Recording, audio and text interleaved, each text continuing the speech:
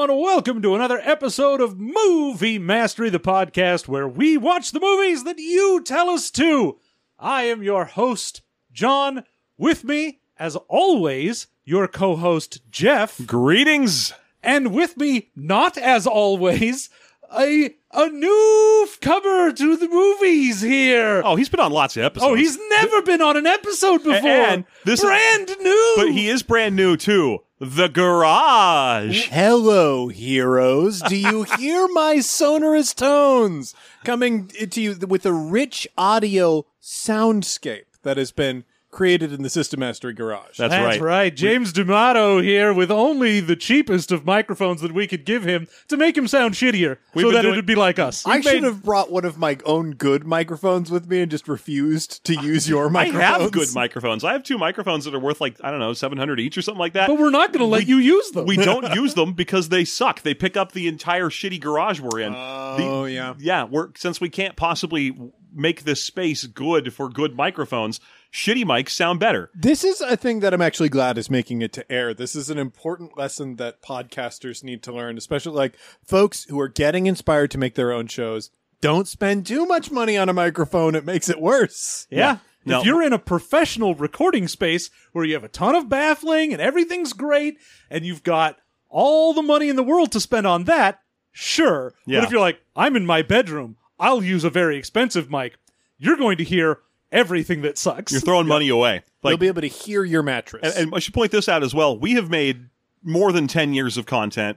And if you were to line it all up together, you'd be listening to it 24 hours a day for like 2 months. And I have never had a complaint that we should have bought more expensive microphones. That has never happened. So if you, I mean, lots of other complaints. oh yeah, tons of other So complaints. many. Yeah. And a lot of them justified. Yeah, a lot of them specifically say they can hear that we're naked. Yep. I don't know. It's a common complaint. You know, I have never podcasted this way before, and I got to tell you, fellas, it's freeing. Liberating, Yeah. right? Yeah. Yeah. It's a Look, good I thing mean, to be. I think the audience can tell. Yeah. And I think it's just, it makes for better It's audio. just like if you can hear if somebody's smiling. Yeah. Exactly. You can hear if somebody's comfortable with their body. Uh-huh. That's right. And everyone can hear I am not comfortable with your body. Yeah, my body, I've designed it to be challenging, especially to someone like you. Your It's body very is artistic and challenging. Yeah. your body is a Disneyland. I don't want you to Unusually walk away crowded. feeling good. I want you to walk away asking questions. You've got like the Koyaanisqatsi of bodies. On that note, we watched Warriors of Virtue from 1997. I cannot think of a more appropriate intro bit to Warriors of Virtue. Right? What a great segue into Warriors of Virtue. Yeah, which I think both of you had heard of before we did that. I had not. think I saw it. This Yeah. is the thing. I remember nothing about this film, but I feel like I think there was a trailer for this movie before the Power Rangers movie. That is entirely possible, given that Warriors of Virtue is basically a Power Rangers Ninja Turtles mashup that sucks a lot. Yeah. The Tao of Power Rangers / Ninja Turtles is pretty much what this is. It sucks more than you think, and it's earnest in all the wrong places. Yeah. Yeah, Ernest shows up, which is weird. Yeah. This well, really feels like that a movie made you it would so see. much better. Ernest Scared Yeah. Taoist. If someone came up to you on the street and said, "Hey, would you like to come to our center and watch a free movie?" I feel like this is the kind of movie you could expect to follow that. You're absolutely right. This Yeah. is a cult hook. Yeah. I mean, I could see this being some L. Ron Hubbard shit. Sure. Yeah. Like, I don't want to say cult because it's just Taoism, but still, like, it's so weirdly heavy-handed about it that You show up to a few meetings, and like by meeting 5, they're like, by the way, that movie was real. It all happened. There are ruse, Yeah. and they are Warriors of Virtue, and you need to be the new Warrior of Benevolence. Oh, you've made it to our coveted 5-timers club. Okay, well, here's our first new rule. We get to choose who you marry. And I know what you're thinking, and it's a kangaroo guy. Yeah. Of course, it's a kangaroo man. Oh, by the way, the movie's got kangaroo people in it. Yep. It is wild because both myself and James immediately had the reaction of, oh, they had leftover costumes from Tank Girl Yeah. for this.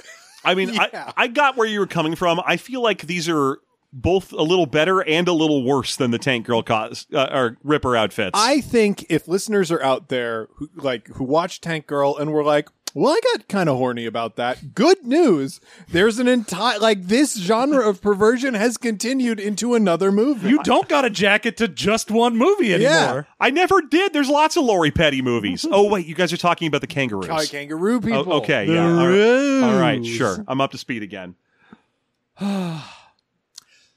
Yeah, so it's an Warriors isekai. of Virtue. Warriors of Virtue is an isekai, and it is extremely 90s. Yeah. Yeah. Like extraordinarily Main 90s. character's got that Jonathan Taylor Thomas hair, you know. Oh, that full middle part, and then just so Power Rangers, so Ninja Turtles, everything feels so 90s. To the point where they allude to all of those franchises, in the script. They allude to all of the best 90s kids franchises.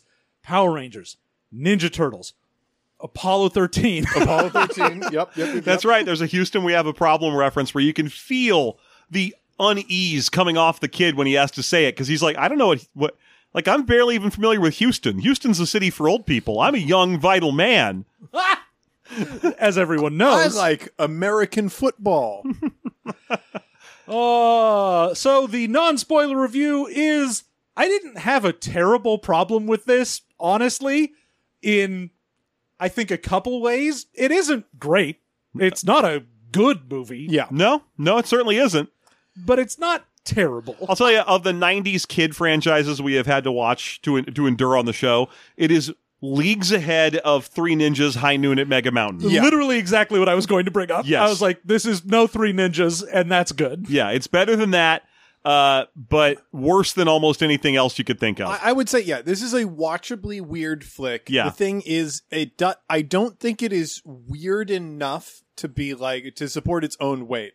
This would have to be a movie that you're watching with your friends to be like, we want to revisit the weird failed 90s franchises. I feel like Steel, that's Shaq fair. Steel film, Yeah. that's something that supports its own weight. And then you've got films like Star Kid, which doesn't support its own weight, but people were clearly trying something because they smelled that Ninja Turtle Power And Ranger 100% got recommended Yeah. to me as soon as the you film watch- was done. if you watch this on Tubi was Tubi- like, yo, you want to watch Star Kid Star Kid now? starts next. Money. Well, you've got your film sorted for a while, Yeah, then, boy. I'm sure when Star Kid's over, it immediately cues up Zathura. Yep. All right, we will be back after a little music with the full in-depth spoiler review of 1997's Warriors of Virtue. In the land of power, where goodness versus evil. We are back, and it is time to discuss the Warriors of Virtue. Oh, well, not really. First, it's time to discuss young Ryan Jeffers. Oh, Ryan Jeffers. That's his name? Yep, Jeffers. Ryan Jeffers. So, listeners, I do want you to know that I had what I think is the optimum watching experience for this movie, which is being extremely tired because you woke up at 4:30 a.m. and trying to nap, but also watching it while a screaming baby is in the room with you. Yeah, I think that's how they intended you to Yeah, see this that film. definitely is. Yeah, that's optimal. Yeah, and plus, I think you watched this on very short notice because, as we mentioned before the break, we are going to be doing some events at Comic-Con here in San Diego this weekend, and James is here to do them with us. And so he messaged me or us when he got settled in his hotel room and said, "Hey, what are you guys up to?" And I was like, "Watch Warriors of Virtue. You're recording tonight." I think you mean, what are we up to? That is some GGG shit right there. So that big respect for that. I really I kind of like the idea of you just telling me, hey, watch Warriors of Virtue. We're not going to podcast about it. Oh, you're looking for stuff to do in San Diego? What Watch- we mostly do is sit around and watch 90s kangaroo Hong Kong action cinema. Yeah. Now, this is the American English debut of Ronnie Yu. Had done a bunch of Chinese Hong Kong action films. Yeah. This is the first time he gets to come and do English language stuff. Does Warriors of Virtue, and then immediately goes on to do Bride of Chucky and Freddy vs. Jason, which fucking rules. Yeah, it's You're a like, I wild finally track. made it to the big time. And I'm like, baby, yes, you did. That's fantastic. One of my favorite arcs for directors is Lexi Alexander, who was did small foreign language love stories, and then somehow got offered a Punisher movie and was like, "Fine, I'll move to America and direct a Punisher movie. Who cares?" Who could possibly And care? Art is dead. And then she Nothing went on to matters. direct Punisher Warzone, easily the best Punisher movie so far. And her secret? She just walked into a comic book store and bought a bunch of Punisher or issues and was like, "I'll just do this stuff." I'll just make the Punisher. I Yeah. guess. Here's the thing. I guess I'll just make a guy that shoots people. So I got a question. What's this guy's most recent flick? God, I Because Has Freddy he versus returned? Jason's pretty recent. I want to know if he's still working. I have to assume so. Last thing I've got is 2013, because he went back to doing like Chinese films, and so Saving General Yang is the last thing I have on here for him. Okay. All right. Okay. And that's 2013. Yeah. Wow. He also did something, The 51st State, with Samuel L. Jackson. Okay. I've heard of that. Okay, Yeah. sure. All right. But yeah, we should probably get right into what the opening of this is like. And remind me, does it open with... I think it opens with him... Oh, no, that's right. He's reading that Comics on absolutely the toilet. atrocious comic book on the toilet. Yeah, Yeah. it's black and white with like I'm trying to describe. At first, I was like, "This art is terrible," and then for a second, I thought, "Oh, the kid drew it. That's what they're trying to imply." And then I realized, no, he didn't draw it. This art is just terrible. No, and it's- not it's- indicative of anything. There's no words in it either. I think what happened is they did their best to license some action comic book with kung fu stuff going on in it, and realized eventually it would be cheaper to hire an artist to just draw some pages Yeah. than it would be to get any license, and that's what we see. And 'Cause- that's why it's, completely no color, barely any inking or anything done. Yeah. It is just rough sketches of some barely intelligible kung fu going on. And Yeah. they cut back to the same panels over and over again. And I gotta say, it is extremely 90s. Like Yeah. Yes. everything about well, it I is mean, 90s. it is also so 90s because the entire setup is busy mom who is a real estate agent Yup. has to be like, okay, Ryan, you gotta feed yourself. I'm a business Yeah, mom. the early 90s were so obsessed with latchkey kids. And specifically, I feel like the real estate agent mom Yeah. that turns you into a latchkey kid is such an oddly... it's like being an architect in a sitcom. Yes. It's just one of those things that you're like, oh yeah, this is a Yeah. shorthand. You don't need to do anything else. Nobody knows how this job works. Yeah, and then there's a whole thing there where I thought it was going to matter, because, again, I had no idea that this movie was going to divert heavily into kung fu kangaroo territory. Is the dog that belongs to this family is following the mom out to the car, and she's like, no, don't follow me. Go make sure that Ryan eats his breakfast. And the dog runs in, gets a piece of toast off. For some reason, a stack of 12 pieces of toast that... Well, it's clearly- that standard Yeah. movie breakfast. It's like, I made you breakfast, 27 eggs and 15 Yeah. pieces of toast. This kid is alone and doesn't eat much. You don't need to make one piece of toast, let alone a giant tower of them. But the dog gets a single piece and carefully goes up through the bathroom window and drops it so that the kid will have the toast. And I'm like, hyper smart dog, part of this. Nope. Last dog scene. I thought, in my head, I was thinking, because I knew that the whole plot of this is kid gets isekai'd to another world where there are these warriors of virtue. I was like, the dog's going to go with. The dog turns anthropomorphic. The dog is part of it. That and would've it been didn't great. happen, and I was very sad. Yeah, No. that's a better way to do it. Yeah, I kept expecting this to do the classic movie shorthand isekai thing where,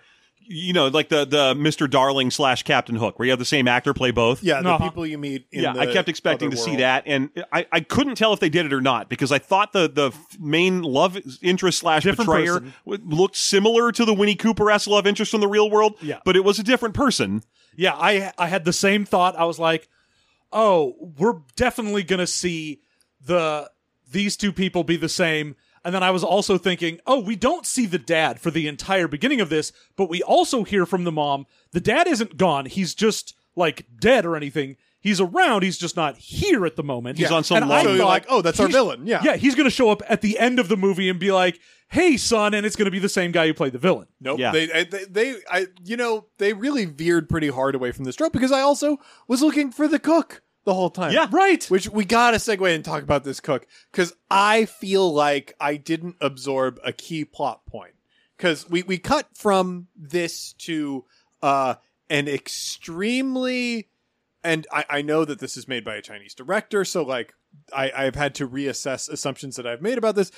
This is very fetishized, like Orientalist look at a guy who knows kung fu and is also in a kitchen of a Chinese restaurant. I mean, to me, it Yes. just reminded me of what Batman Forever, when you have to watch young Robin do the he's doing his The laundry. laundry. He's doing wet laundry kung fu. well, like, and this isn't bad to me. Like, first of all, I've The thing is, it was very impressive, the Yeah. things that he It's- was He's doing. very The- impressive, and it's well staged. the choreography is good. It looks fun and whatnot, but he does in the movie literally say ancient Chinese secret twice. Yes. And I'm just like, okay, Well- could we not do that one maybe? But I mean, one thing I wanted to say very clearly about the dialogue in this movie is that it's very clear that this is one of those movies where the director was like, just read the lines as written. See, and here's the split. So the characters are based on characters that were made by 4 Chinese surgeons who had never had anything to do with movies before, and were like, we want to make a movie based on our concept of these kangaroo fighter guys. Takes it and goes to America, gets the production money, gets it sold, is written by 2 white guys, but then directed by Okay. another Chinese director. So you Okay. have this sort of split in concept and execution, where in the middle, the words are all very This much is where written the by a race- couple white guys. because I was like, Which is wild. I was watching this and being like, this feels bad. This feels so racist. It does. Because, so- once you get to the isekai part of the world, these characters will just say Taoist precepts to each other. Sure. As if that's just regular conversation, including characters where that doesn't make sense, like the little boy from Earth who just pops in from not just Earth, but like suburban Los Angeles, is dropped into, a sort of mythical Chinese underworld scenario and immediately starts discoursing basic Taoist philosophy principles. We were getting ahead of ourselves, boys, because I Sure. do want to unpack, because he goes to this restaurant and visits with this cook who works at this restaurant. Sure. Yeah, his friend Ming, who owns a restaurant. Doesn't own, he just works No, there. he just works there. Nope, it's his restaurant. It's Ming's. He's the owner? Yeah, the restaurant is Ming's. I thought the How come owner there's a would have dude been the bossing him older around guy. and trying to Yeah, get in trouble? exactly. There is an old guy there who never talks back to Ming. Oh, I think doesn't he- like the kid. I just figured he was like Ming Senior or something. Okay, yeah, so there is a lot that I was unclear on. I know that they go to this restaurant frequently. That is a line put in. I don't understand why Ming is so invested in this one latchkey kid. It's interesting because we know that they have gone there, but the kid's like, "Hey, we've gone there like 9 times," and I go, 9 times is not enough for this dude to be your father figure. For you to just wander into the kitchen whenever you want. And it's enough that everyone but this one grumpy older guy is just like, yeah, this is a thing that happens. We're fine with that. You can tell why Ming is deeply invested in this kid after you realize that there's 2 white screenwriters. It's because the little kid is a little white kid who has a minor disability and probably needs some ancient wisdom from... So he needs to be Bagger Vanced by somebody. Bagger, I can't believe you would call it Bagger Vance instead of Mr. Miyagi. I mean, as far as white savioring goes, Mm-hmm. I would say this movie at least doesn't go as far as I thought it was going to. No. Because the kid isn't the one to be like, and I saved, and it's me, I saved the day. Like, he is definitely Involved. instrumental, Yeah. but it's more like, oh, the kid basically fridges himself to help the heroes. See, I think... I don't know. I would agree with you on the Mr. Miyagi thing. I'm just used to the trope being called the magical Negro trope. Yes, And I yes. don't feel like I need a new trope for... just for... Because it's the exact same thing. It's just that it's an Asian guy. Yeah. Regardless, like, this guy is way over invested in this kid. Yeah. This kid has free reign over the kitchen of this restaurant, which is extremely busy and also quite dangerous. And I don't understand, and the movie never pauses to explain why these characters care so much about And each let other. me ask you guys, did you notice that the kid had any kind of disability before the movie told us textually? No, and I think that was kind of a point. Is they wanted to introduce that plot point when they introduced it. Yeah, because Yeah. up until we get him after this on a football field where he is the water boy, every scene we have of Ryan is him sitting down. He's sitting on the toilet reading comics. He's sitting on the stairs at this restaurant. And then finally, when we get him standing on this football field and he goes to walk out, you're like, oh, he's got a brace on his leg. I didn't notice. I just thought he was sad. Like when, Yeah. when he walks away from a conversation, he has kind of a heavy gait because he's got a brace on one leg, and I thought he was just walking sad. Oh, see, now if your sound was turned up, you would hear the clunky brace Oh. ADR they put in there. Yeah, I didn't hear that. Where I it's just every step he takes is Yeah. I literally until his friend Chucky was like, "You can't play football because of your leg." I thought he couldn't play football because he was a full 2 feet shorter than all the other kids his age. When he is first walking on to the establishing shot of the football field, he walks in front of the camera and there's this kind of like shot that's looking up at him and you can see the leg brace like, pretty clearly. I was actually pretty impressed with how they introduced the disability plot point on this. Hey, It's that's like, fair. You know, we've been introduced to this kid as a person and we get his personality and interests. And then we learn about this disability, and the disability only comes up in how it is, you know, affecting how people are perceiving him Yeah, and that's what very he fair. perceives he can do. And I also love that, I mean, doesn't really matter going ahead, but when he does go into, when he gets isekai'd and he's like, my leg works, this fucking rules. And I was like, fuck, don't have this kid come back and be like, and now my leg is better, disability gone, and the lesson learned is get magic. But the fact that he comes back and it's like, no, it's fine. That's not a thing. I cared about it because I wanted other people to like me. Yeah. And I thought I needed to not have a disability for that to happen. And then when he comes back from the other world and he's like, no, I like me for me and I appreciate the people that like me for me. I was like, oh, fuck, thank God. Okay, good. We're not doing that. Yeah, so like he's the water boy on this football team, and they introduce like the first villain, the real world villain of this piece, like a clone of Biff from Back to the Future. Yeah, very much so. Yeah. Like the couple scenes in this movie where they make sure to show you the flash of his ear stud, so you know he's got a he's a bad piercing. boy. He's a bad boy. Problems. And he's also dressed like one of the characters from Hackers. Oh, yeah. So you know it's super 90s. And the Brad, the captain of the football team. the first thing he does, like he hands Brad the water or whatever, Brad does say thank you. And I think he says like thank you with a slur, but I didn't pick that up the first time. So I was just like, oh, the first thing he did is acknowledge and thank the water boy. This is interesting. The football guy is going to be nice in this movie. Yeah, there's some weird stuff with And that. I feel that it actually is coded to be that. Yeah. Because he is nice to the kid. And then as soon as the coach makes a shitty call on a play, fucks off, and then Ryan is like, hey, this one tight end has been fucking going in on this side the whole time. If you fake a pass and then you run, like quarterback sneak your way up in there, you can go on the left side and you'll be free to go. Because I've been watching this whole game. I am tactically great at football somehow. And there's a beat where, you know, Brad is thinking about it and he's like, oh, and then the other football players are like, shut the fuck up. And that's when he goes, yeah, and spits at him and he goes, get out of here. Yeah. So Well, I there's feel multiple- like Brad's feels kinda like he's been showing peer off a little pressured. bit. There's Yeah. multiple weird peer pressure moments throughout the because there's also a point when we get to the isekai transformation sequence where he falls into the weird pit that'll take him down there, where it's basically a kid's schoolyard dare to cross a sewage thing on a narrow pipe to get to the other side and tag the wall over there. Yeah. And he's trying to convince this kid to do it. And the idea is, Ryan should not be doing this. He's got a leg brace. He probably shouldn't be doing a narrow balancing act routine. And everyone's calling out our villain for that. They're like, he can't do it. He's got this leg brace on. And he goes, fine, I'll do it first. And then he crosses and continues trying to get the kid to come across. And when Ryan accepts the peer pressure and tries to cross, he switches from jeering to genuinely supportive. Yeah. Oh, yeah. He's over And there like, there's- come on, man, you can do this. And there's a point where, I mean, the reason he gets knocked down in there is a drainage pipe that spews water.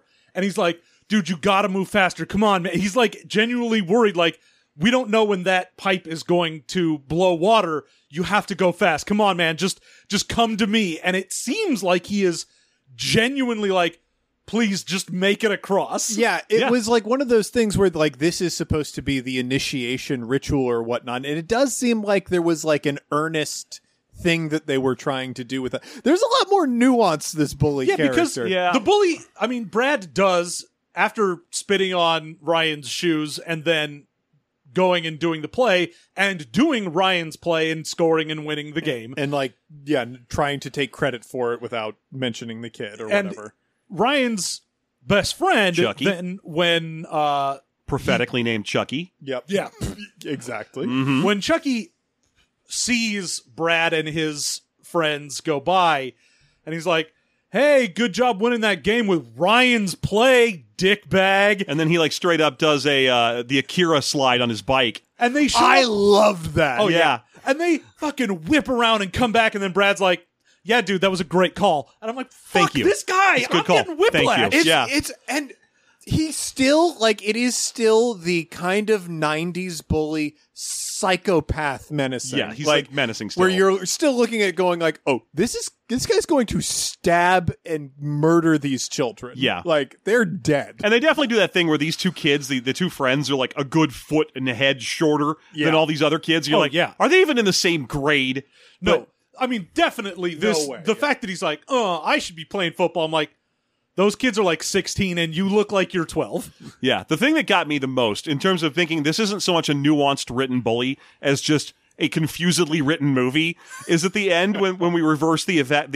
We basically, the isekai scene gets played again, but this time Ryan is smart enough to go, no, I'm not going to do a stupid thing, and walks away. And then the drainage pipe thing still goes off and traps Brad on the wrong side of this drainage system. He's stuck over there, and he's like, you guys got to help me. And one of his friends goes, huh, swim hard, Brad. And you're like, wait, is this him seizing his moment? Like, this is the first time we've seen any dissension in the ranks, or that Brad is mean to his own people or Yeah. anything. It's a weird moment. It just feels confusing. I mean, I will say, Michael Dubrow is the guy who plays Brad.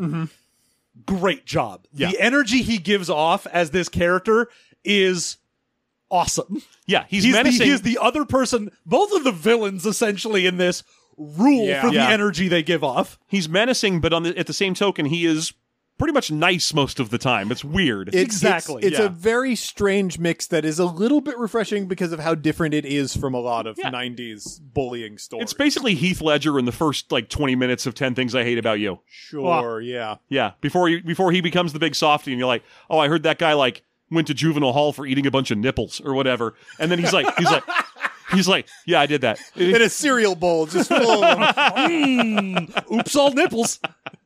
Hey, kid, you can't do that. You're going to jail. You have to go to kid jail for that. Oh yeah, no. Well, it's because he stole it from the nipple cereal mascot, and so it was Grand Theft cereal. They'll never get me nipples. So yes, the bullies show up, and then as soon as Chucky calls them out, and Brad's like, "Yeah, dude, that was great. You know what?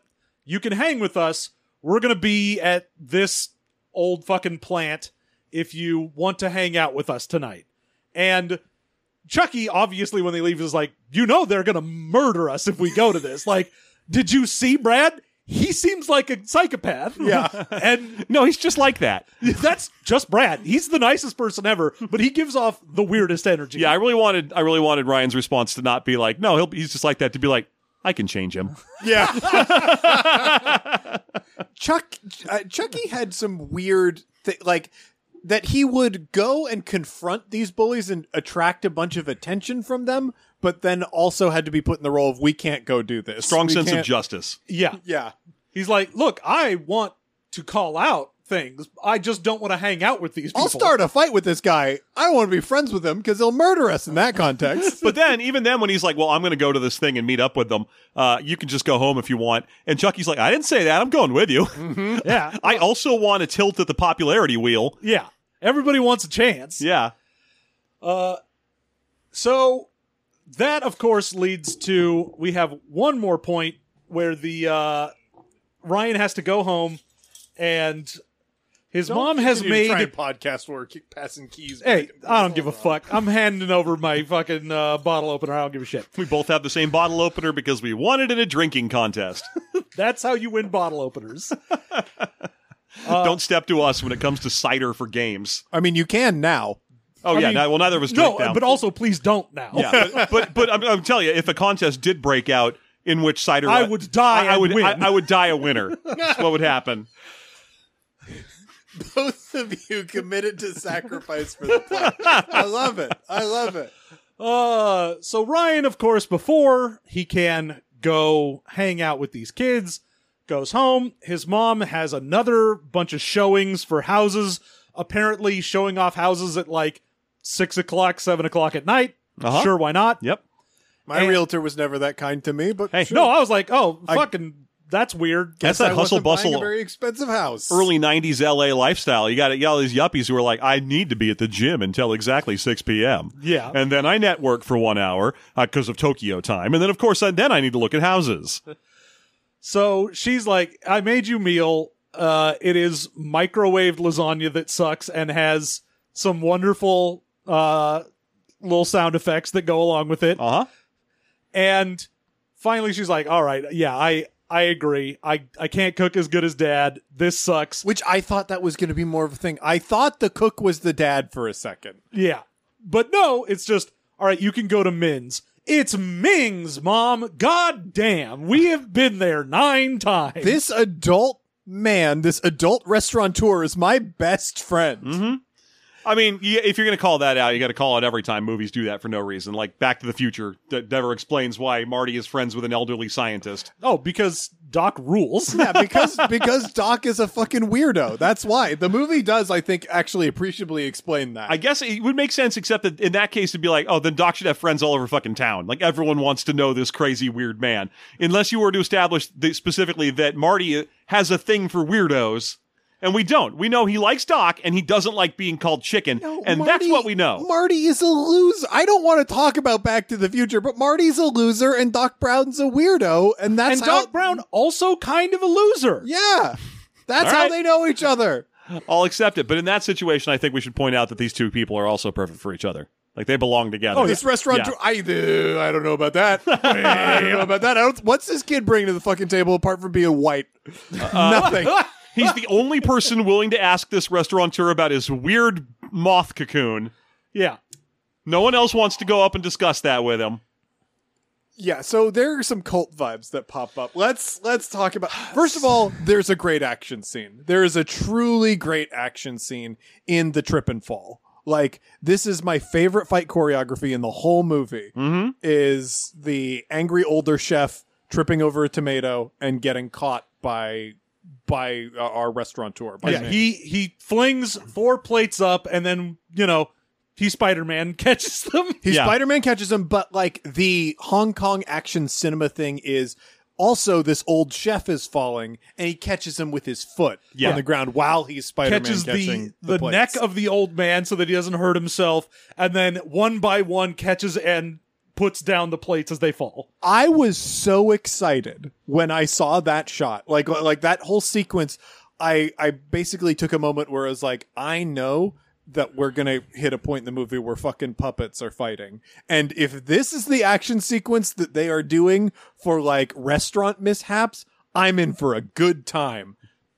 Listeners, I was disappointed by this. Yeah. Here's the thing. You're not in for a good sadly, time. if it had actually been puppets, there might have been more of them on screen. It's guys in kangaroo costumes, which Get a little bit of animatronic stuff. Yeah. And then some guys in costumes. All the guys in costumes are just like Doug Jones and so on. So people that do like body work in movies, but not martial artists. Yeah.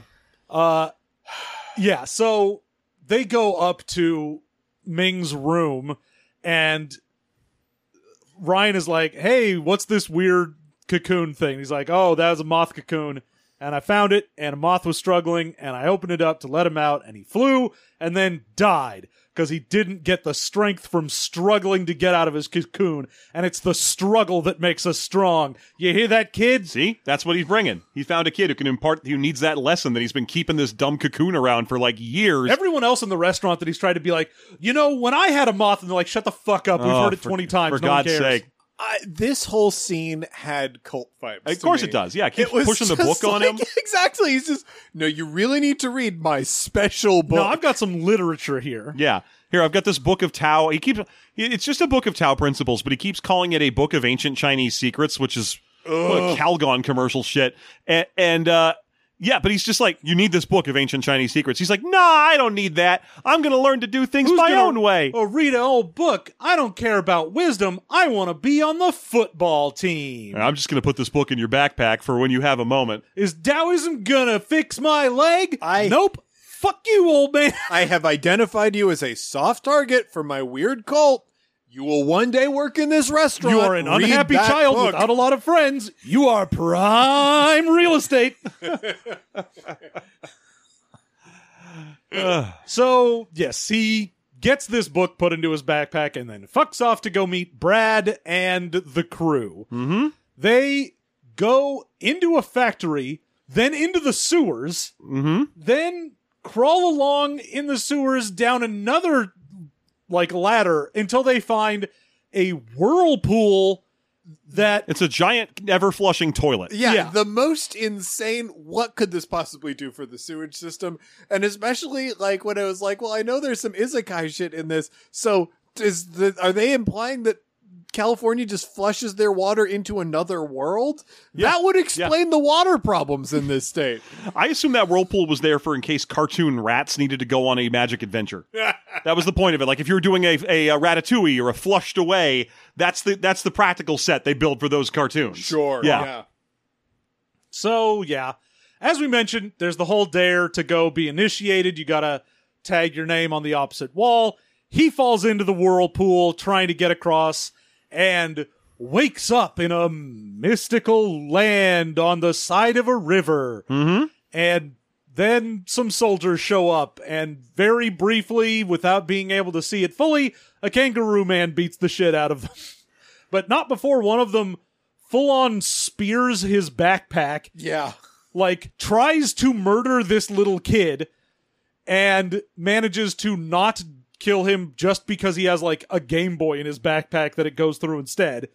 But the bad guys get the backpack with the book. Yep. The kid gets mugged by the dude in the red room from Twin Peaks. So that's Michael Anderson. He's one of the greats of little person actors. But yeah, he's here playing a little dwarfish creature called Mudlap. Which I love that we never say his name until most of the way through the movie when he tricks Ryan, and then Ryan's like, fuck you, Mudlap. I'm like, literally no one has said this dude's name. How do you know that guy's name is Mudlap? No, that's Are you just saying it? That's a cool slur that he came up with. Fuck for you, that. Mudlap. I love the guy's that- like, damn, that's not my name, and stings. Yeah. I love that when he tells off Mudlap, it's not so much the expected thing, the little kid being mad at him and be like, fuck you, Mudlap. Instead he does this whole you have betrayed your own principles, and in that you have become a betrayer. Be gone from my sight, for I will trouble myself not with the betraying class. Your virtue has withered upon the vine. You're like, all right, All kid, right, sure. I guess- Mudlap. Fucking Mudlap. I guess you really drank a lot of that toilet water and came out the other side like that, huh? You're like, it's less isekai and more like you just were here already. I think if a cult book is close enough to you, you start. Oh, to that must be absorb. it, yeah. Yeah, it's just osmosis. So, yes. so, yeah. Mudlap is there trying to trick him into stuff when He's the fucking trying to steal shit from when this the kid. fucking childlike empress descends from the heavens. Yep.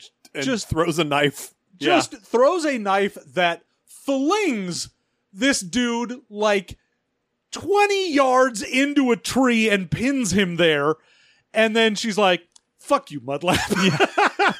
And it's like, hey, kid, come with me. We're going to Magic Town. Oh, I want to point out the other world.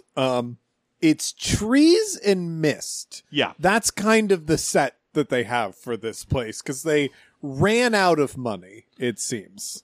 I mean, Pretty much. we do know that there is more to this world of Tau, and that is the name of the world, by the way, is Tau, Yeah. and that the bad guy has fucked up everything. So this is the last, like, living place. So it's a weird mystical forest with very fakey-looking vines. Yeah. They also have a cave set that looks like it's out of the Goonies and a castle set for the bad guy to mince around in. Yeah. And there's some money there. But Yeah. most of the other world stuff is like, we want to obscure as much as possible. There is mist everywhere. Oh, yeah. That's also helpful to cover up the parts of the kangaroo costumes where you can, like, see the zippers and stuff. Oh, yeah, it's great for the parts of the kangaroo fight scene when we first meet the Warriors of Virtue, where you can very clearly see a line going down to the ground to where one of them is that will pick them up. Yeah. But whatever. It's great. So the kid gets taken to the new town. I don't even know if we get a name for the town. No, it's just called The Last Safe Place. Yeah. But it is also the last of the life springs, is what they're called. Yes. The world used to be populated with a bunch of, like, upwelling spots where life is born out, and then the big MacGuffin here is that the villain has been able to drain them of an element that they contain called Zubium. Yep. And Zubium can unnaturally extend his life, but it destroys the life springs. And life springs are where life comes from. So there's not anyone left except for these people around this and the bad guy's army. Yeah, so we have to assume that the rest of the planet has basically withered, or whatever realm this is. Don't even know if it's a planet. Who knows? It's Whatever. also worth note that Zubium is an entirely unnecessary introduction. You never see any. It's Yeah, not you even do. a thing. Plenty of people drink it on Oh, no, screen. I'm sorry. Yeah, you do see people drinking from these potion things, but you could just call them wellspring water and you'd be fine. It wouldn't matter at all. There's nothing made out of Zubium other than these potions. You could be like, yeah, he wants to drink the water of the well springs, and once it's all up, then he's killed everybody. Then the world has no life coming up anywhere. Then you wouldn't be able to say the word Zubium. That's true. What's a Zubium? Bitch, you almost What's made me Zubium laugh. with you? Two kinds of responses. Ooh, every kind of response. I don't know. Why don't you Zubium and we'll find out. Zubium, I barely know him. So And there's all of them. So we get a moment where she starts talking about how all these people are safe here from the army due largely to the efforts of the Warriors of Virtue. Our first kind of hint that this movie's actually going to be about, like, Power Rangers but Ninja Turtles, but kangaroos. And he's excited and wants to see them. So all he asks is, what do they look like? And she says, they're roos. Yeah, and hey, fuck you, they're ruse. They're roos, which in this universe's parlance is spelled R-U-U-Z. R-O-O-Z for me. Okay. But in any event, he just kind of goes, oh, and that's the end of that. We also get Alicia is the person that finds him, and she's like, hey, you're a newcomer. There's some legend about a newcomer showing up. And he's like, oh, yeah, they took my backpack that has this book with a symbol on it.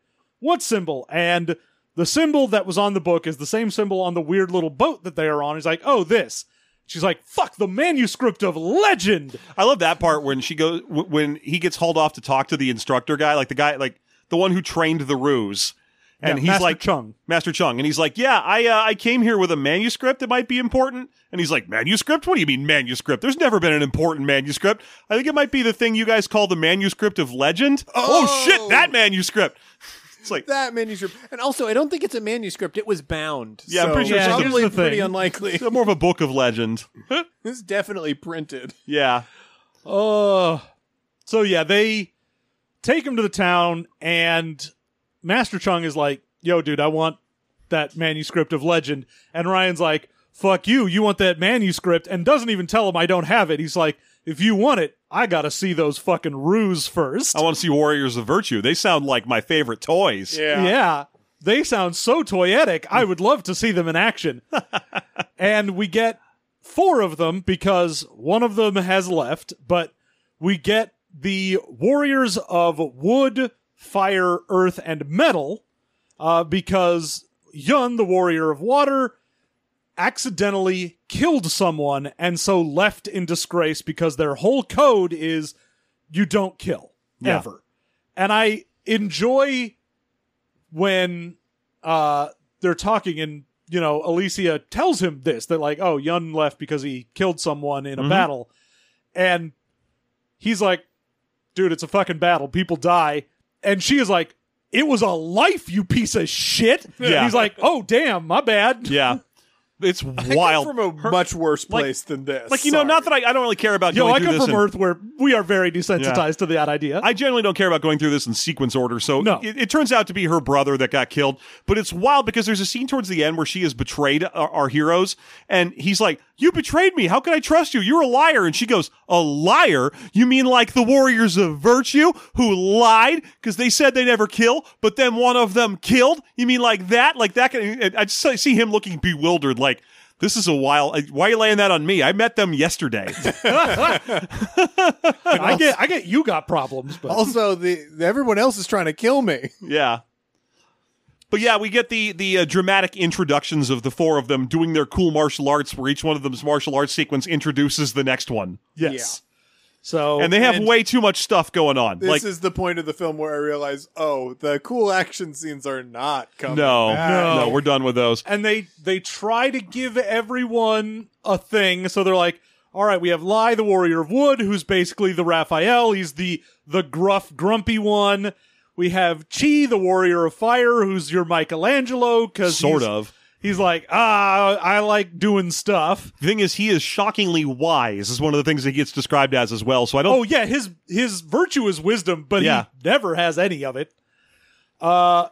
We have Shun, the warrior of earth, the lady one. Mm-hmm. We have Yi, the warrior of metal, the strong one, who has also taken a vow of silence. Yes, because he has a sort of like what's the word I'm looking for? Like a Mr. A or the question view of the world, where he thinks everything is either correct or incorrect, and therefore there is no requirement to speak, because you can act on anything that is correct and ignore anything that is incorrect. Otherwise, you'd have to pay him above scale, too. Yeah, Yeah. And then, of Absolutely course, Yun, the warrior of water, is the leader. He is Leonardo, yeah. and we'll get to him. Now, all of them also have their own special weapon, because, I mean, this is the thing. They have to be Ninja Turtles. I mean, they all have to have their own color scheme, their own thing, their own... But They in this got an case- element, they got a virtue, they got a weapon, they got Yeah. a color. Yeah, but their virtues are convoluted, because they keep referring to them by that. So, like Yun, for example, the one in charge of them, is the virtue of benevolence. Yep. And it's not that he possesses the virtue of benevolence. He is the virtue of benevolence. But people will call him benevolence or virtue of benevolence throughout this. And It's complicated. And it's like one of those things where you can tell the people who created this wanted to convey this message Yeah. through the thing.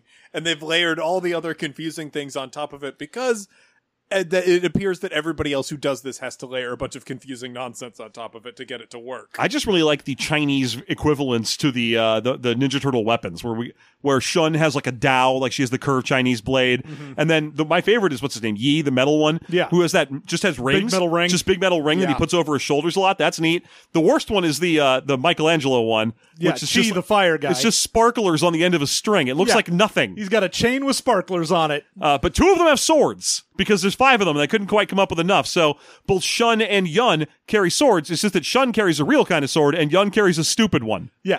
Yun carries one that big toy very sword. looks like he broke it off of the aggro crag. Yeah. Yeah.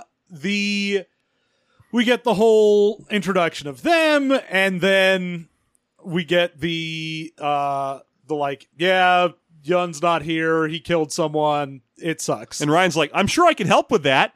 And they're like, yeah, sure, great. Sure he You're a can. white kid. Why not? Give it a shot. And then, why and, not? and then, here's a fun spoiler alert. He does. It takes him like 5 seconds. Oh yeah, he goes out into the forest where he immediately gets caught by the main villain's henchman and Lady Spider Deathstrike. Woman. Yeah.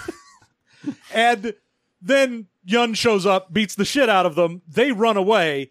And then Yun goes to leave and he's like, hey, you wimp, why don't you do your job? And Yun's like, fucking good on you, kid. I never thought about it like that. Will do. And that's it. And then they walk back together. We're done. Yun is That's back. it. We have no time for the reconnecting of the 5 storyline. It's just done. Yeah. Now, of course, we were introduced to these hench people at Komodo's place. Komodo is our main villain, played by Angus McFadden. Robert the Bruce. Robert the Bruce from Braveheart, who is going full Yeah. scenery consumption. That's does the thing so- is they had so much mist because he ate a lot of the Yeah. scenery that they Oh yeah, put down. It it's was like all in his Silent mouth. Hill. All of the scenery had to be replaced with mist because they couldn't render it. It had all been eaten. Yeah. He does so much just incoherent or yelling or screaming throughout this, where he'll punctuate regular sentences with "bah!" And he Anyway, like prances around. He's like, "Oh, I shall have the wellspring." I think the only part to him that I didn't like was the bit where he has the no, please do not think in my presence, and then at the end he's like, "Please, oh Grillo, number one of my generals, tell me, is purple a fitting color for me?" And I'm like, "Oh, he didn't need that. We didn't need that bit of him showing like a vanity or something. He had already established himself fully as a villain." Yeah. I mean, it doesn't. That isn't for establishing a villain. That's just him being weird. Yes, I'm sure. Because his villain stuff is like, oh, anytime I'm in front of anyone, I have to be as loud and crazy as possible. Yeah. But then as soon as he gets into like his bed chambers and it's only like him and a couple other people, he is just the pranciest, weirdest little guy Yeah. who's just having a great fucking time. Lipstick only on one lip. So good. Yeah, I'm just grumpy because he's just not. They seem to be doing a couple of little bits, hints here and there that he's like a villain because he's a little on the queer side. Yeah, he's definitely a little queer coded. And you know, I because we're reading fucking Rogue Planet right now, where the villain is gay from space, but it's fine because he rules. Except the whole deal in this is him having a very uncomfortable feeling relationship with Alicia and also The Spider-Woman, Barbaroshus. Barbaroshus is amazing. Barbaroshus, great. Barbaroshus is a name that needs to be on like a Pirates of the Caribbean themed roller derby team. Yeah. I know that's an extremely narrow band of concept, but There if are you're only out there, like 5 or 6 out there. yeah. His other henchmen being Mantos and Dullard. Hey, one of them is Pintel from the Mantos is straight up Grumpy from Ever After. or Pintel from the Pirates movies. He's Speaking of the Pirates movies. yeah, Rigetti and Pintel, those two pirates, and one's got the wooden eye. He's the one that doesn't have the wooden eye. Yeah. And Dullard sort of looks like he's Iggy from the Super Mario Brothers live action movie, but is not. Anyway, this manuscript, the villain wants and has, because this is the last life spring, and once he drains that, then he won't have any more Zubrite or whatever in order to stay young forever. And if he doesn't have Zubrium, then he will eventually die. So it is said that the manuscript can take you to another world. And he wants to, I guess the threat is go conquer Earth? Yeah, Not there's that gonna Earth have has any some well issues. springs? Well, it was probably the best single scene in this was the part where it leads into the purple part. But I like the part where he's like, hey, there's only how many well springs left in this world to his general? 1. And how long can I live forever if there's no well springs left? You can't. And would I voluntarily remain in a world where I couldn't live forever? No. Well, then we're going to open up a portal to a new world, obviously. Now go get me that kid, and he needs to be alive, because when I open the book, it is fully blank, because only the white savior can read this book. Yeah. And you too, as native Californians, were like, oh no, he's going to come after our fresh water sources. So this is like kind of a thing that you really Yeah, that'll need to be- absolutely kill us. Yeah, we'll be fine. We'll happily fight him for Colorado's water. Which Oh is yeah, I what was we going to already say, it's not our water. do. Yeah. We're just going to Might take it as from well Arizona. be. They're not growing anything in a lot of the routes along that water's path anyway. We'll just take it from Arizona. You can tell from their political leadership that they don't actually drink water there anyway. Ah, just the Kool-Aid. Hey, you know what I'm saying? Hey. Yeah. I actually just mean the ones who lost to be leaders in Arizona right now. Get out of here, Kerry Lake. Anyway, so Yun comes back. The Warriors are reunited, but they have a difference of opinion on what to do. 3 of them want to go storm Komodo's castle to just go get the book back. Yeah. two of them are like, no, we need to stay here and defend our home. We've already seen that Komodo knows where we are because we've seen his troops in the area. And also it would be kind of easy to figure out where we are because it's the only place where anything is alive. Yeah. So the two that want to stay back, Lee and Shun. they hang out. They're just like, yeah, fuck you. We're going to stay here. Yeah. The other three are going to go fuck off and try and get that book. Otherwise known as the stupidest three. Yep. We get Yun. Yun and Yi and Chi. Yi. And this is some classic 90s villain nonsense. Yeah. The doofity boofuses. They stumble into this castle and are like, oh, there's the book. It's literally just sitting here in the middle of a room with no one around it. And at least Yun is like, yo, this is way too easy. There's no way we get to do this. And Yi's like, nah, fuck this shit. I'm getting it. Goes to grab it. It's an illusion. Chains fly out from the wall and grab them. Now, we have had the heel turn of Alicia at this point, where Alicia is, we find out, angry because her brother is the one that Yun accidentally killed. So she goes over to Komodo's side and is like, I am angry at the Warriors of Virtue, so I will kill this planet. And everyone on it. Uh-huh. And This is reasonable. And it's not... The weird thing to me is, textually, as far as what was said, it's very clear, like, oh, I'm doing this for vengeance for my brother. That's the only reason I'm doing this. But when she shows up, she has full villain outfit, full villain makeup and hair, and she's, like, gone full villain... like mannerisms, and she's also like, haha, yes, we'll show them. I mean, can we also you're gonna- briefly acknowledge that by full villain makeup and hair, what you mean is she switched from her white robe of virtue and purity to a prom dress and a prom updo Yeah. from the 90s? Yes. Yes. They used a Full flat purple iron. dress. Whoever fixed up her hair for her, used a flat iron and shit. You're not going to commit to a global extinction plan and not enjoy it a little Yeah, bit. that's fair. You'll be like, well, I'm here.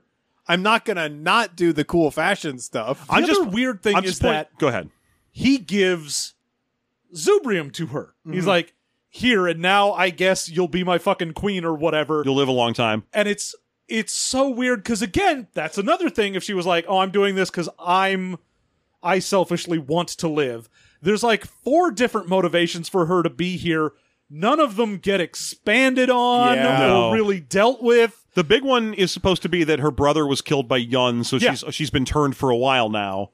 But this is the first we've ever seen it. She's only been in this village, and it feels like, oh, I guess you joined now because Yun came back. You were fine when he was in self-imposed exile, because then you were like, good, fuck that guy, he's not here.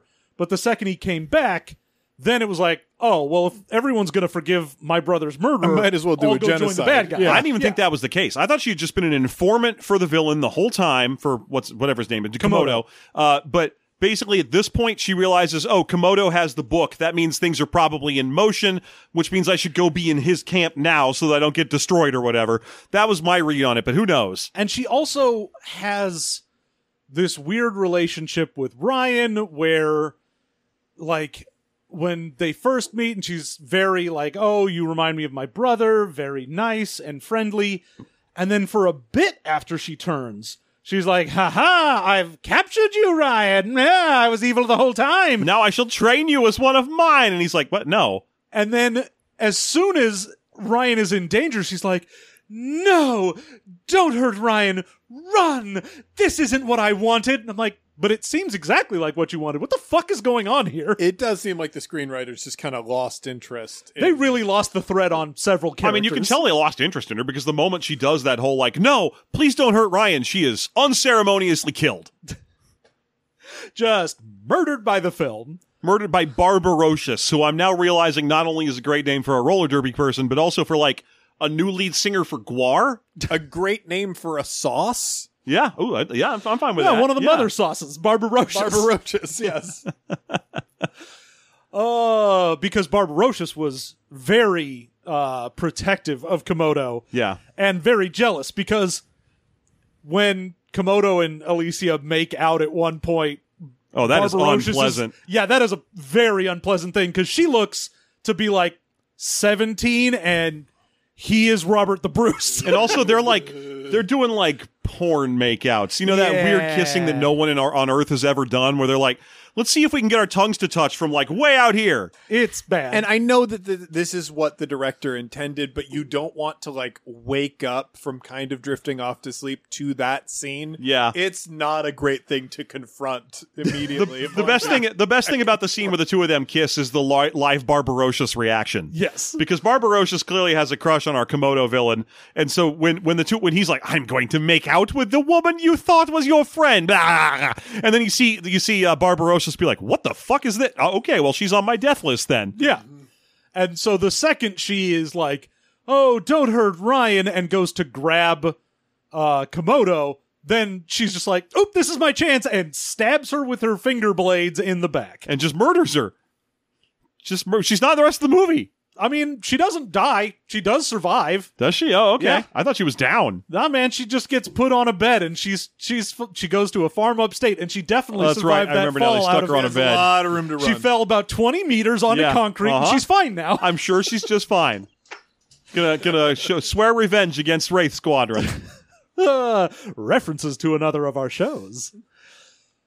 Anyway, he sends a shitload of troops to go capture everyone in town, and because he has already gotten the other three, even though they escape, it's only 2 warriors of virtue, and they can't stop an entire army. I have a little help from the rhino and water buffalo that are also in Oh, town. hell yeah, dude. The rhino and the water buffalo rule, and There are Bebop and Rocksteady, but they're good guys. yeah, but everyone gets captured except for, of course, our warriors of virtue. Master Chung gets murked by Komodo. Yep. In a cool scene. That's a good fight scene because Yeah. it's nobody's in a kangaroo outfit, so they can actually. Yeah. They have 2 guys that can actually fight. Well, sort of. Robert the Bruce can't really do any of his. He's choreographing is mostly like, this guy's not a martial artist. Give him a stupid sword that he can swing around. Yes. This is me being disappointed that I didn't get to make it to the other apparently good action sequence in the film. You missed that one? That can't be in the last couple of minutes. The death Yeah, of no. Master Chung. Really?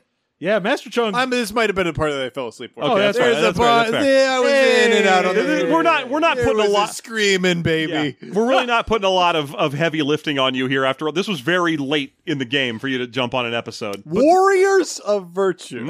But he remembers the name, which is good because when I tried to buy the movie to watch it on Amazon, I accidentally bought the sequel to this. Oh, yeah. There is a straight-to-video sequel for this Called, because like, it did not do well. Warriors of Virtue Return to Tao or something like that. Uh-huh. And I bought it and had to refund it. I luckily noticed the name before I pressed play so I could refund it. Ugh. I wanted my $2 back.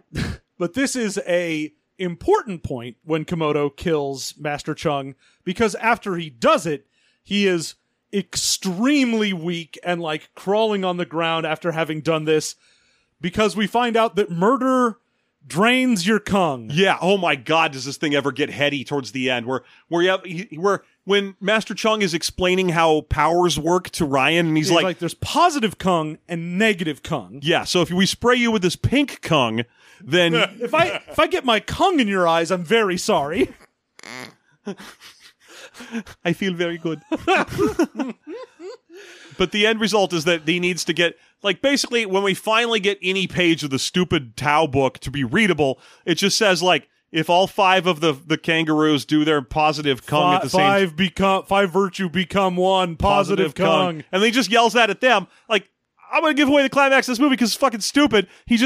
They're all being beaten by this wizard. And then he goes, oh, wait a minute. The wizard's used his power to kill. He's weak right now. No. 5 become 1 positive Kung. And they're like, let's use our medallions that we've never fucking mentioned before. Oh shit! We should have used the thing that lets us win. Oh, shit, we can- God damn it! Oops, stupid. Let our powers combine. Yeah, I thought we were going to get like a weird giant kangaroo 5 is 1 thing, but They just disappear, and then like a laser beam hits the guy. They would have had to pay a lot of money for a giant But robot. it's not even that, oh, I realized that he is weak. He's like, oh, killing makes you weak. And so trying to kill someone will weaken you. So he says, hey, 5 become 1, positive Kung, fuck this dude, here's the secret to beat him. And then lets Komodo do his like air slash with the sword to kill him. Yes. So that it will weaken him. more. Yeah. And then while he's weakened from having killed Ryan, they can beat him. Now, Ryan does not die immediately. No. He takes his But sweet again, time. I can't stress this enough that we have these 5 martial art kangaroos who all have signature weapons and everything. And it's like this movie went through the seasons of the Ninja Turtles animated series at the original one, the 80s one, at the same speed, at a higher speed. Because in that show, they all started with their original weapons and everything, but by like the 2nd or 3rd season, they had gotten enough complaints from like various mom groups and so on that like Mikey had to use a grappling hook instead of nunchucks because they couldn't use real weapons against people anymore. Yeah. So here, we're like, can these guys just fuck this guy up with their swords and sparklers and so on? No. They all have amulets now, and if their amulets touch, the bad guy gets disappeared. A laser shows up and hits the bad guy. Yeah. And doesn't even, like, drop him. The laser hits him. He floats into the air, and bright light emits from him, and he explodes. Yeah. I thought he just went to like the local equivalent of an underworld or something. No, But he comes gets back. He Isekai does come somewhere back. else. Yeah. No, he comes back here. So they blow him up, but they apparently blew up the bad form of him. Yeah, 'cause he because when comes he back shows back up, he's blank. just like, "Hi, where am I? I guess I'm lost. Where is my home?" And they're like, "You are home, son." And they just gaslight the bad guy and go like, "You're my child. Yeah. You're my best friend, Komodo." And he's like, "Oh, cool. That sounds nice." So their superpower was to amnesia him and teleport him to another room in the same building Yeah. Great. with their amulets, which again, they never mentioned before. No, this is brand new for the very end. Ryan, while dying, is just like, hey, I guess I learned a good lesson here. I've learned the power of positive Kung or whatever the fuck. I'm sure that'll be really applicable to my daily life because, as you know, I have 4 friends and each of us represent the different Chinese elements. I like to consider myself a metal. And you know, because he has the strongest friendship out of all of these kangaroos with Yi, the silent one. Yeah, Yi. And of course, the second you introduce a character who's like, he has decided not to speak for many years, you're like, oh, you're going to say something at the end. Yeah. That's what your thing is. I was kind of disappointed that he did, but he does go, thank you. And everyone's like, oh shit, he said something unpredictable. I really hate that they had to highlight it. I thought, we already know this character is sworn a vow of silence, and they have used him consistently throughout the movie to just do slapstick whine noises when scary things happen. There's a part where they fall down an upside down version of the Wonka fizzing lifting drink room. Yep. Like basically they're just falling into a blender, and he's the one closest to the blades, and he's just keep going to like, and that kind of thing. He's sworn a vow of no talkies, not a vow of silence. Yes. Not a vow of dignity. He can grunt, yeah. But at the end, he just goes, thank you. And I was like, that's good enough. Everyone could just be like, oh, not instead they have to be like, oh, he spoke. Despite the vow of silence, he swore to never do the thing that is speaking. But he said it to you because you're so brave and about to die. And so special and white. You're so special. It's so pale. So very pale. You're so white and have such a middle part. You are so great. I bet your middle name is Zach. But as he nods off from dying, he then just reappears in his body seconds before he made the decision to go across the pipe. And at that point, he's like, no way, drugs are for losers or whatever the fuck, and throws the can into the whirlpool and is like, I have self-respect. No cool kid needs to do crack, that's whack. Yo, and then leaves The with his cartoon friend. All-Stars came to my rescue. Yeah. And then he turns and walks off, and the girl who he had a crush on from the bad guy group is like, yeah, and she goes with them. Good job. And again, Come on, Sonic the Hedgehog and Garfield. Self-respect. Let's go. come on, Alf, we're going. I ate the cat. Why is Miss Piggy here? I feel like she'd be pro-drugs. I am! Or I'm just trying to score them. I'll become pro-drugs when I'm an adult, but I'm baby Miss Piggy. And that Yo, bro, they can only afford 2 of us Ninja Turtles. And not the good ones. will not say which one they are. Anyway, that is the end. He just walks away and leaves Brad on the other side, and everyone's like, "Fuck you, Brad. We never liked your Which shit is weird because anyway." I was like, if this I'm kid, gonna die, guys. like, I was like, if this kid learned a lesson, the first thing he should do upon coming back is be like, "Hey, Brad, come back over real quick before the water destroys the pipe."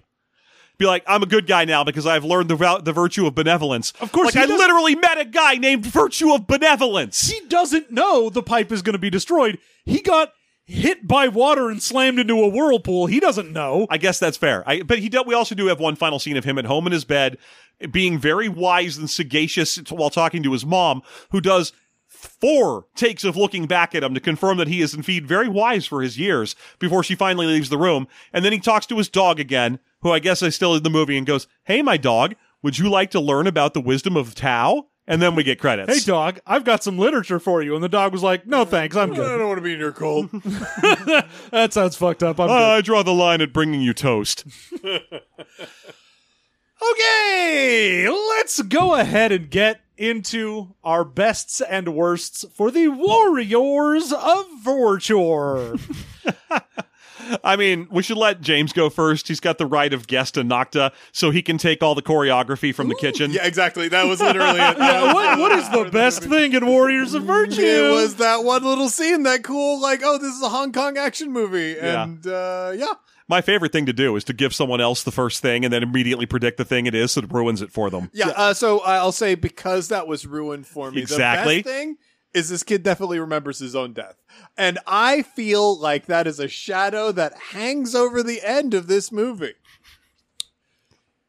It's gotta be wild because you don't even have, like in The Wizard of Oz, Yeah. where you're like, oh, this plausibly could have just been a dream. Yeah.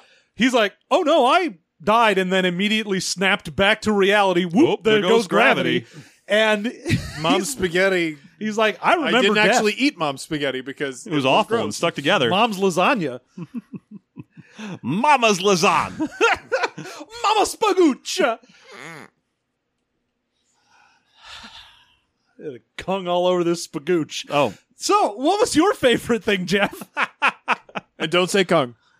he was definitely all that positive Kung all over the place. I mean, I feel like my favorite thing was the side characters of the water buffalo and the rhino. Oh, sure. There's a scene where one of them, in fear from the soldiers, swan dives off a bridge and misses the water by a solid 3 or 4 feet and just face plants onto the ground, which is a great bit of slapstick.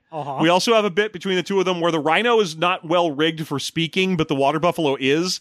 And so they work with that and have a scene where the water buffalo will not start prattling at the rhino while they're trying to fish, while accusing him of talking too much. Yeah. And I like that. Plus, the final scene with them, where the two of them have their big hero turn moment, where they're like, wait, you need all these soldiers in this room beat up? Let's high five and then fucking charge all over the room because we are a rhino and a water buffalo and just knock everyone on their asses. I was like, these characters get a whole arc. Yeah. Yeah. Good for them. Yeah, so that was my favorite bit. They're neat. Awesome. What was your favorite thing? I mean, Someone should take Komodo as well. Komodo, honestly, the villain work in that he chews every scene to the maximum.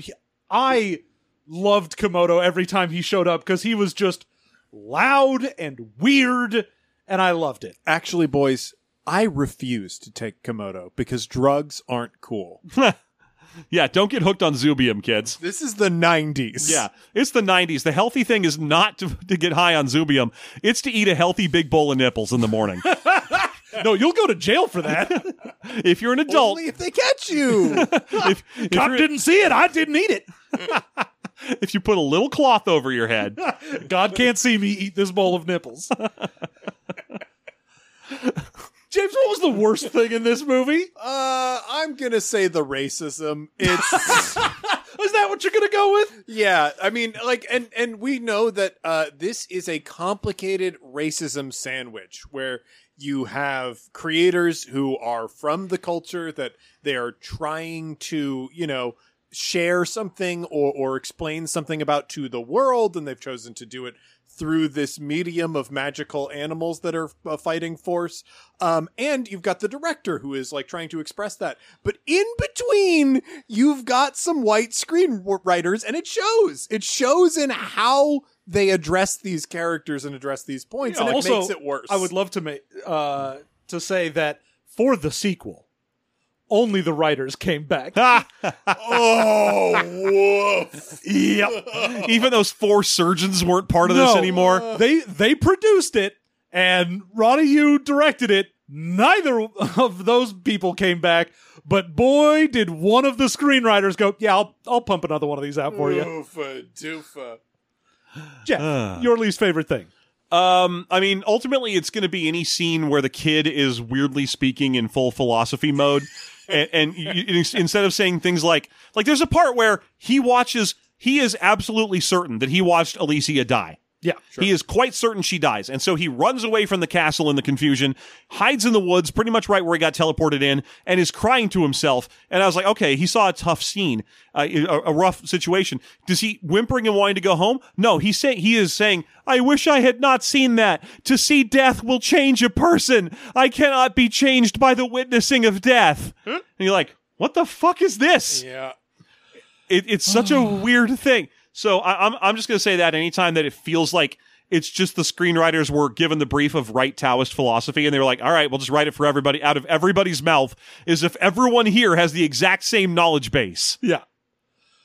Great.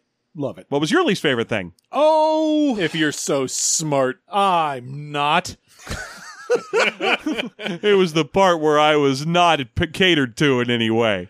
I think probably my least favorite thing, if we're going to discount the things that you have both said. Yep. You don't have to. We are. We've never And said that. No, that's your lot in life. You went last. Yeah, I know. That's fine. But It's always been okay for us to agree, but for this episode only. fuck you. Yeah. I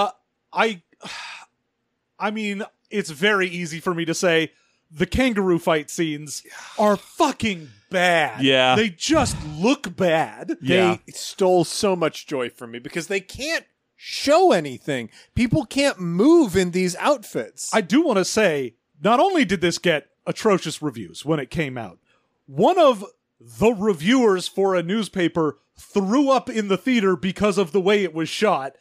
Because anytime the kangaroos are Dutch fighting, angles and- they can't show any actual movement, so it's fast cuts between a fist, a leg, this guy moving through the air because we had a puppet of him, and one of the guys was like, I literally cannot handle this. They also do this thing you only see in cheap action stuff, which is chopping up the frame rate to simulate slow motion. Yeah. That is really disorienting and ugly. It so never looks good. The fucking fight scene with the actual Warriors of Virtue were so bad, and it's because it is the first 2 scenes we see are 2 scenes with an actual dude in a restaurant doing rad shit. Yeah. And then you're like, and now these assholes. Yeah, and then it doesn't. It's a mixed blessing to point out that they're ballsy to include a female one of the kangaroos, because the Ninja Turtles didn't try that until fucking Venus, and but they didn't have 5 of them. yeah. So- but they did when they got Venus. That's But exactly- Power Rangers gave you 2 girl ones. but Shun, creepy looking, because they tried to make her a little more human than the other ones. They gave her less kangaroo brown, and they didn't give her the 5 o'clock muzzle shadow, which makes her ultimately far creepier than the others. so not a lot to like for this movie. No. Yep. Which, I'll go ahead and say, why don't you, James, give us a rating for this movie out of 10? Out of 10. Out of 10, because you're not Okay. included in our rating. You're not part of the club. We're messing up the scoregami. Now, if or you we're- want to be we're part of the preserving club, there scoregami. is this whirlpool I know. You might get isekai. I though. did parkour. I can cross that fucking pipe, no problem. Also, there's the chain fence that Brad goes up to is like, you gotta help me out. I'm like, that goes around the pool. You could just grab onto the chain link fence and just sort of crawl across. No, he doesn't have the action button for that. So in accordance with the way that we do every one of these shows, if you could give us your score from 0 to 10, tell us if you were a virtue, what you would be the virtue of. Ooh. Tell us what your weapon is. And also what your weapon is. And your element. Okay, Yeah. great. All right. So I think out of 10, I'm going to give this a 4. I feel like that's what it deserves. It is not good, but it is watchable. All right. But it is Fair. also not so bad that it is really fun to watch on its own. Again, I think I said this at the beginning. This is something, if you were to revisit a bunch of movies that are in this vein, I think it is worth being entered into that canon, and might be worth a watch for that. But for just watch-ems, there are worse and more fun movies. Yeah, it is definitely interesting in the time period and the fact that there are other movies like this. So watching it in context, an interesting section of that to see. But yeah, for just hanging out and be like, I want to have a good time watching a thing. Well, don't watch this then. Yeah, it's not good for like a bad movie night. It's too close to being competent. Yeah. It's in a weird liminal space between absolute disaster and an okay film where it's not fun to watch. You're just left with knowing like this could have been more fun. Yeah. Yeah.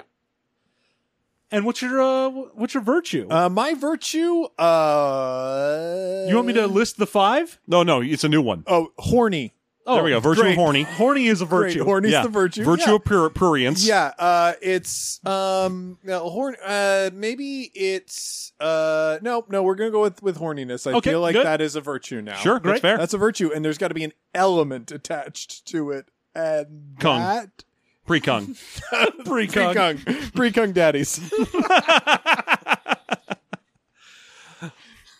Jeff, I actually kind of think I think the Kung jokes are probably not okay. I'm gonna. Hey, I've been the one who's never said cult until just now. I've been very careful to point out that Taoism is a real thing and perfectly fine. I think Taoism is a real thing and perfectly fine. The way that guy was trying to introduce the philosophy to that child was not okay. All right, that's Yeah. fair. There's the thing. You can be a Christian cult. Yeah, That doesn't No, mean Christianity is You're a cult. absolutely right. You're absolutely right. although it is. Although, Christian listeners, But hey, if you want to come up with something every that's one of you. please direct your complaints to Jeff yeah, Stormer, definitely hit me of with it. Party Yeah. of One. Yeah. By the way, that's been me the whole time. Yep. Same Jeff. Nope. We're all the same. There's just one Jeff. It's when he powers up and grows the extra F. That's when. Yeah. Oh, I'm not the powered up version? Fine. No, you're not. You got one F. Yeah, it's fair. It's because I cut the other one off to go faster. Yeah, look, he got the F out. The other F was- Yeah, I'm going to the- steal some yeah. WWE jokes. The other F was just weight belts. And when I dropped them, they impacted the ground all huge. And then you were like, oh shit, now he's going to go real fast. Oh, but now I need to pick a weapon, boys. Yeah, Yeah, you what's do your need a weapon? Gun. Good. Pre-gun. Pre-gun daddies. Woo! Jeff, out of 5. 2. James is dead on. It's not good enough to be a good movie, and it's not bad enough to be a bad movie night movie. It's a 2. It's right in there. I unless you're really interested to see like the evolution of kangaroo man suits over the 90s. If that's like your movie I night really premise, hope there are more out there. Yeah. We got to do a deep you dive. can find the into rest of that. them. Yeah, because I know there isn't one in that movie where the Kangaroo Jack does not have a man kangaroo suit in it, so No. you can't get one from there. And there's a big 90s style revival right now. Let's get more horny Kangaroo Man movies up there.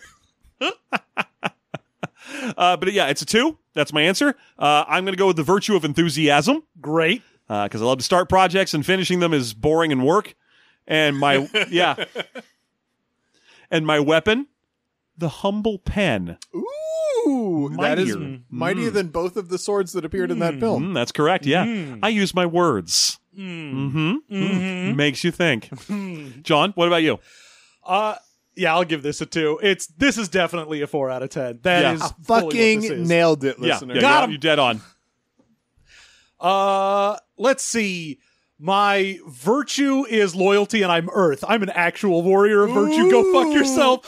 Woo! You're very And she's just loyal because listeners, of the dogs. this is my promise. In one of our conventions in the future, you will see John cosplaying his Warrior of Virtue. Yeah. that Yeah. he's selected. My Warrior Virtue OC. Yeah, his warrior. It's going to be a new character because otherwise he's dressed up as Lee, and he was the hardest one to dress up as. Actually, oh, no, I'm going to I take would be that back. dressed up as Shun if I'm loyalty. Oh, that's right. He was Wood. Yeah. In one Yeah. of the generic system reviews that System Mastery does, he will build his Warrior of Virtue OC. Oh, yeah. Next time we do That's it. a promise to you. Yeah, next time we do an episode that doesn't have character creation.